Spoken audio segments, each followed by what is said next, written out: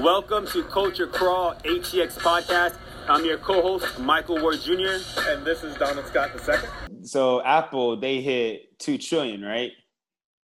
I don't know if it hit 2 trillion. I know it's at least one, but you know what? The thing is, they've said that people's wealth at the top is going bananas. Apparently, now this is, you have to look it up, but somebody said that in the past few months,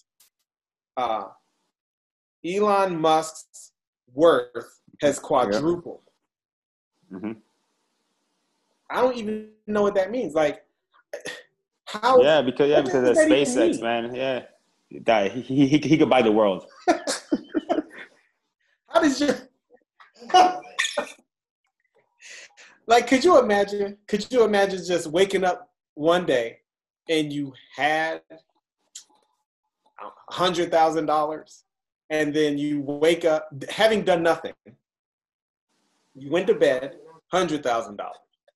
You woke up, $200,000. You took a couple meetings. You asked about some things. You had a great day. You went to bed. You wake up, and now it's $400,000.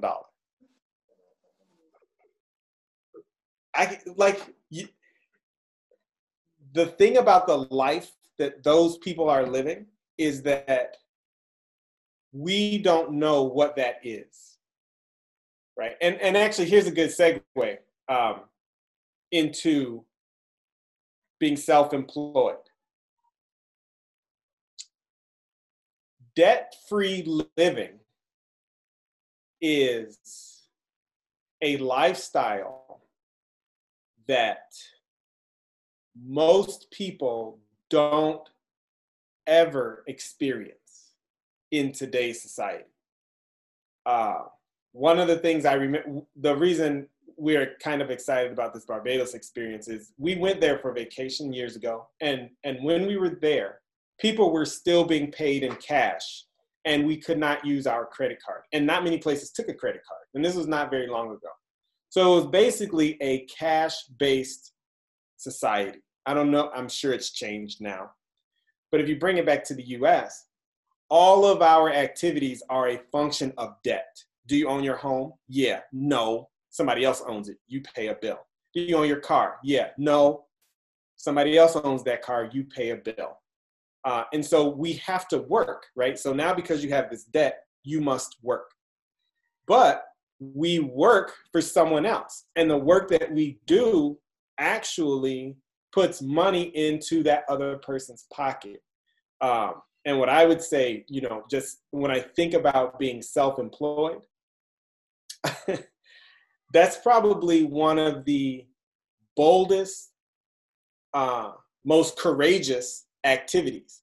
Because when you work for yourself, you are responsible for yourself instead of me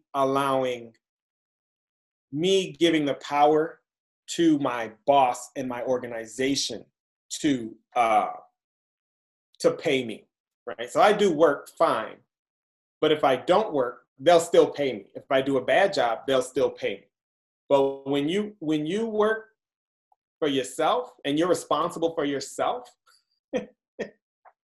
that creates an entirely different lifestyle. And I was thinking the only thing I could do to parallel what that might even be like is this homeschooling experience, where if the kids don't learn anything, that's on me and me alone. I can't blame anybody, right? So I now have to be responsible for that education. I cannot imagine being also responsible for really, really responsible for putting food on the table and like knowing where my next revenue stream is going to come from. So I'm gonna comment on a couple of things around this. So the first is, let's think about the first type of entrepreneur in America, right? One of the first type, not the only type, but one of the first type of entrepreneur was an individual going out looking at conquest, right? Then that transitioned into a slave owner, a slave master, right? Then that transitioned to cotton, right? And then that transitioned to the factory. So in America, one of the number one ways in order to generate some type of income was for you to work for yourself and for you to go out there and make something happen. And now look at the way our policies, our rules, and how everything is laid out in order for businesses to have a lot of power in our society today. So that's like that's like one aspect of that, right? How overall the U.S. favors businesses.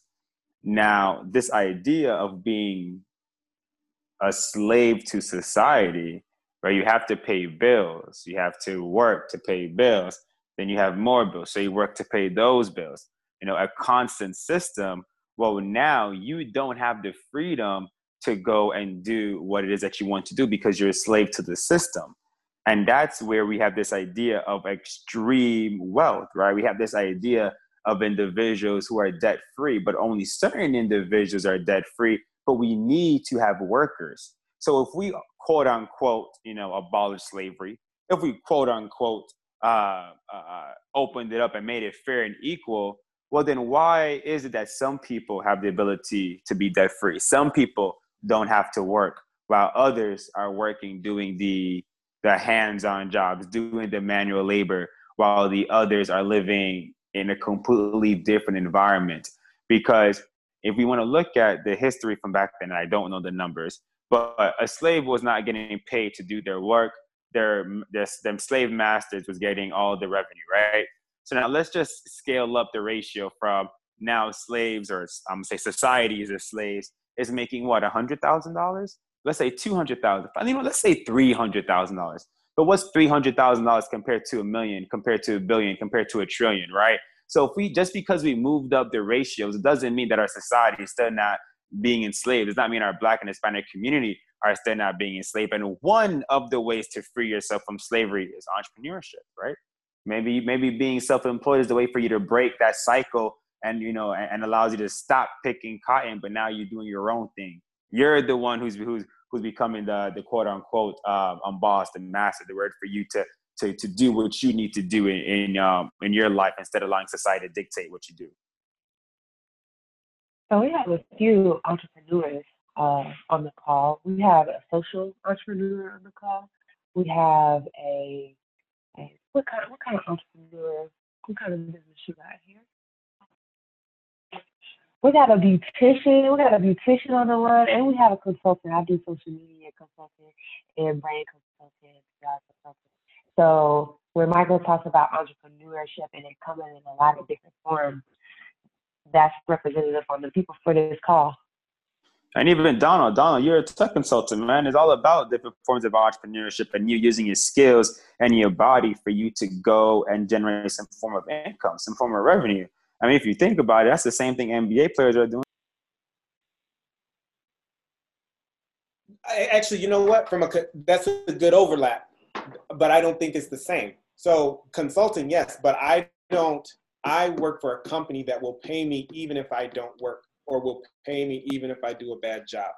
The NBA showed very quickly that they are not the ones in charge, because they couldn't even take 24 hours off to say we are boycotting. For a 24-hour boycott, 12-hour boycott is not a boycott. That was like PTO. That was a sick day, as a matter of fact. Right? That was, my stomach was hurting.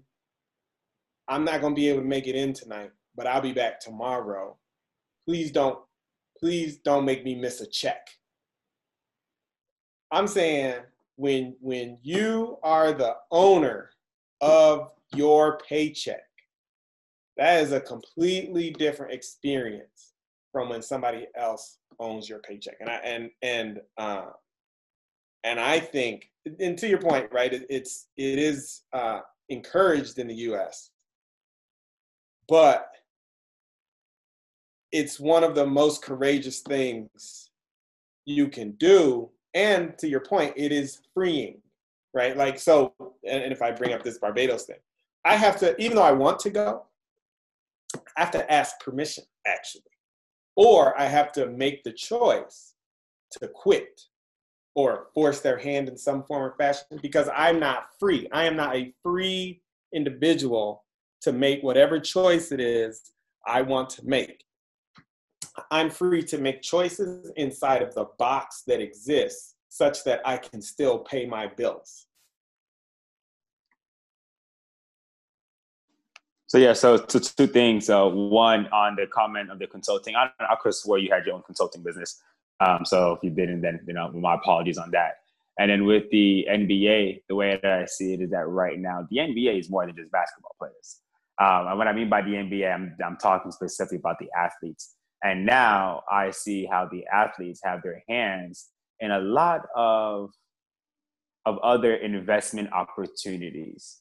So now they have used their funding and their income from the NBA, from their talents, in order to now have a lot of different side hustles and side businesses going on because of the wealth that they accumulated. So there's, as I see, being this idea of being self-employed, is you really not being a slave to the system. You not allowing the system to dictate your time, how you get paid, or the different ways you can get some type of income. Because there are some people that are living paycheck to paycheck. There are some people right now who don't know where they're going to get their next job. But there's other individuals that say, oh, you know what, I'm going to make sure that I have plenty of options on the table for myself. And entrepreneurship is one of the ways to do it. And entrepreneurship really just means having a diverse set of skills, right? Because you have to sales, you have to do marketing, you have to brand yourself, you have to communicate with people. I mean, you have so many different skill sets in entrepreneurship that builds you up as an individual overall.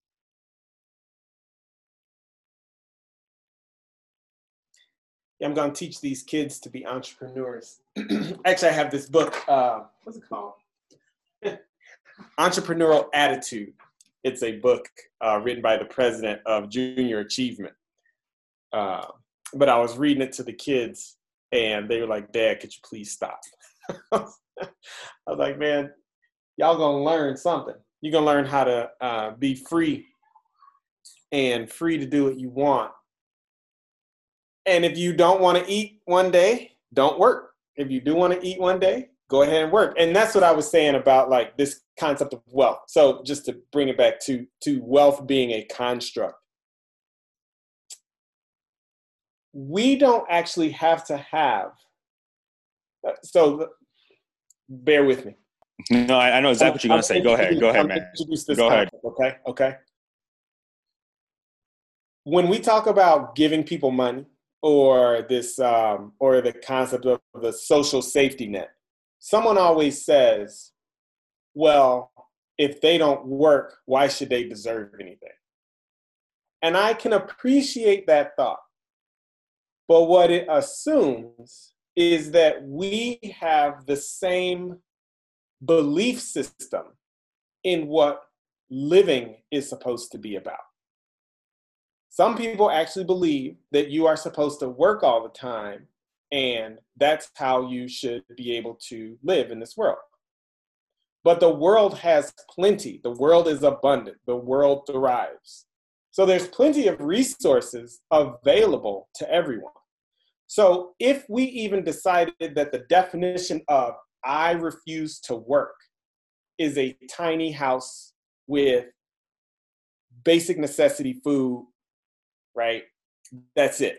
You don't work. You get to live in this little house, maybe have some internet.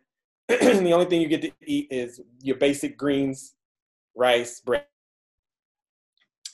No money is needed for that because we're constantly generating wealth, revenue, whatever we want to call it, money, right? If you want to work harder, then you get these other things that come with working harder. And while, yes, there has to be an exchange, it doesn't require that someone else be starving and homeless just because I'm working harder to get a bigger TV or more bedrooms. But more specifically, I may have a house and a condo that I'm working really hard for because I like having a house and a condo. I may decide that I don't want that house anymore. I should then be able to just stop working as hard, as opposed to need to find some way to offload a loan which was the reason I was working anyway, which was likely causing me stress, right? So it's not that if you just created a space where people were given access to resources based on their level of investment of the exchange of effort and energy, you could eliminate poverty. Actually, you could redefine poverty, right? But we choose that there should be homeless people, and we choose that there should be people starving. And the reason that that's a choice is because there are billionaires. There's no reason, if you cannot spend a full $1 billion in your lifetime, that you should have access to $1 billion. Let that money circulate. Let that money buy my computer that I work for. But ultimately, when I'm done with the computer, I give it to somebody else. And I don't need it anymore because I stopped working so hard for it.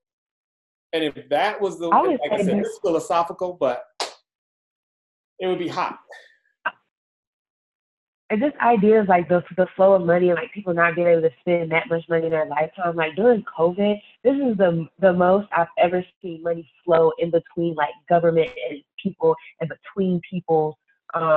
Like the NBA players like give a part of their salary to help pay for those people who worked at the stadium who were getting laid off. Like it's just so interesting to me how fluid money can be, how we really can spread our wealth, and like COVID gave us an insight into what that looks like. I mean, yeah, that's exactly what the barter system was back in the day. It was an exchange of currency, and the currency was different depending on where you lived. So if you needed food, well, that's the currency you have. But if you needed tools, well, that's your currency. So now we're exchanging different needs across communities. And now instead of it being different objects, now the currency is the USD, right? So if we're using the USD, well, if you have more than $1 billion, if you have more than $2 billion, you have more than $3 billion, hey, Mr. and Mrs., hey, individual, do you mind sharing some of that wealth with your fellow brother and sister down here? Because, hello, we do not need to have individuals on the streets. I definitely do agree with you, Donald, about redefining quote unquote poverty. And what it really means, just redefining what the bottom half of America looks like, right? What is the bottom 99%? What's the bottom 10% in our society? What does that look like? And that goes back to one of my favorite quotes as, we are only as strong as our weakest link. So if you do not want to live at the weakest link, well, maybe we shouldn't have the weakest link be that way. So let's really use our dollars and our resources in a different way to produce a better outcome for our society.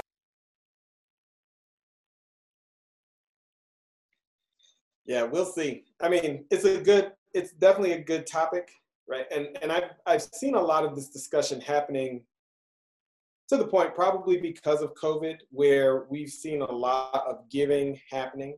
And then there's been a decent amount of visibility on the tragedy of the function of racism and economic injustice and just systemic oppression. So we've seen people say, here's some money, take it. Take this money, I don't need it. And and I didn't even think about that concept of the barter. If we were exchanging energy, or if we were exchanging actual goods and services, you could not hoard your goods and services in that way, except that they are now digital, right? Now that we have created this digital exchange of energy, that is the reason it can be hoarded. And actually this goes to a little off topic, but reason I was thinking of money and specifically USD, or people talking about buying gold. These cryptocurrencies are fake. I'll never see a cryptocurrency. I'll never hold one in my hand. And the dollars that I use to buy them, I never held in my hand. As a matter of fact, I had $100 cash and I lost it, which is kind of obnoxious to say. But I have no idea what I did with it because I never have money. So we've separated ourselves from the concept of physical energy, physical exertion, and those who labor the hardest make the least because they represent what work actually produces. These cats with billions of dollars making billions more with cryptocurrencies and with the market, that's not real. It's an agreement of us in a society that says, yes, we agree that last night you made $50 million. And I agree that last night I didn't eat dinner. And we all agree that that's fair or right or okay. But ultimately, the person who didn't eat is feeling the physical experience. But the person who made $50 million is not. Because if they lose $50 million, nothing changes. Except for they can't go get a loan or some other type of fake experience that says, oh, and also I have another house. I don't know. Shit is annoying, to be honest, but it is what it is. Yeah, I resonate with that as I look at our society, as our people, those that do work the hardest, those that are here grinding. I just see, I see slavery just, embedded in our society so much throughout this conversation, because here it is once again, those that work, that's free labor, right? That's how it started. It started with free labor, and now they're saying, we have to pay them. Fine, let's pay them chump change while we continue to get the most investment. Let's exploit these individuals to the best of our ability. And that goes back to the agreement, right? This is how our society is going to be. This is what's going to be the class system that breaks down. And I have hope. Right? We got November 3rd. So I'm gonna do a plug to vote as we close out this recording, because we have a long way to go in our society, but it does start with voting, with policy, with being engaged and doing your part. You think Biden's gonna tax the billionaires? I think that will only happen if the people make it happen, because I do believe in a democracy. And now this goes back to something else I wanted to say before we close out. So the overall U.S. Constitution, right? It was created for white men. They loved white men. So overall, the U.S. Constitution can be acted in a great, fantastic way if you think about it. Okay, these are for our people. So not just thinking about it as white men, but thinking about it as this is what we want from our society. So if we actually look and think about life, liberty, and the pursuit of happiness, we as a society is not living up to our own constitution. We have allowed a certain interpretation of what our constitution is to create a whole entire legacy and system of oppression and racism. But if we look at the words, and of course there's a whole bunch of words we can look at, but life, liberty, and the pursuit of happiness, well, that starts to stop killing me. That starts to give me the tools and resources that I need to be successful. That means I'm not sleeping on the street. That means that, it goes back to your point, poverty is reimagined. Poverty is redefined as poverty is someone living above the living wage of that society, of that place, of where they are. They're living right above the living wage. They're good. They don't need to worry about it. They have everything that they need. And then everybody else in there moves up. We don't need people having nothing when there's so many people who have a lot. And on that note, we're going to close out of Culture Crawl ATX podcast. We thank you so much for listening, and we ask that you take this time to follow Culture Crawl ATX on Instagram and click that like button and follow on your favorite podcast listening platform.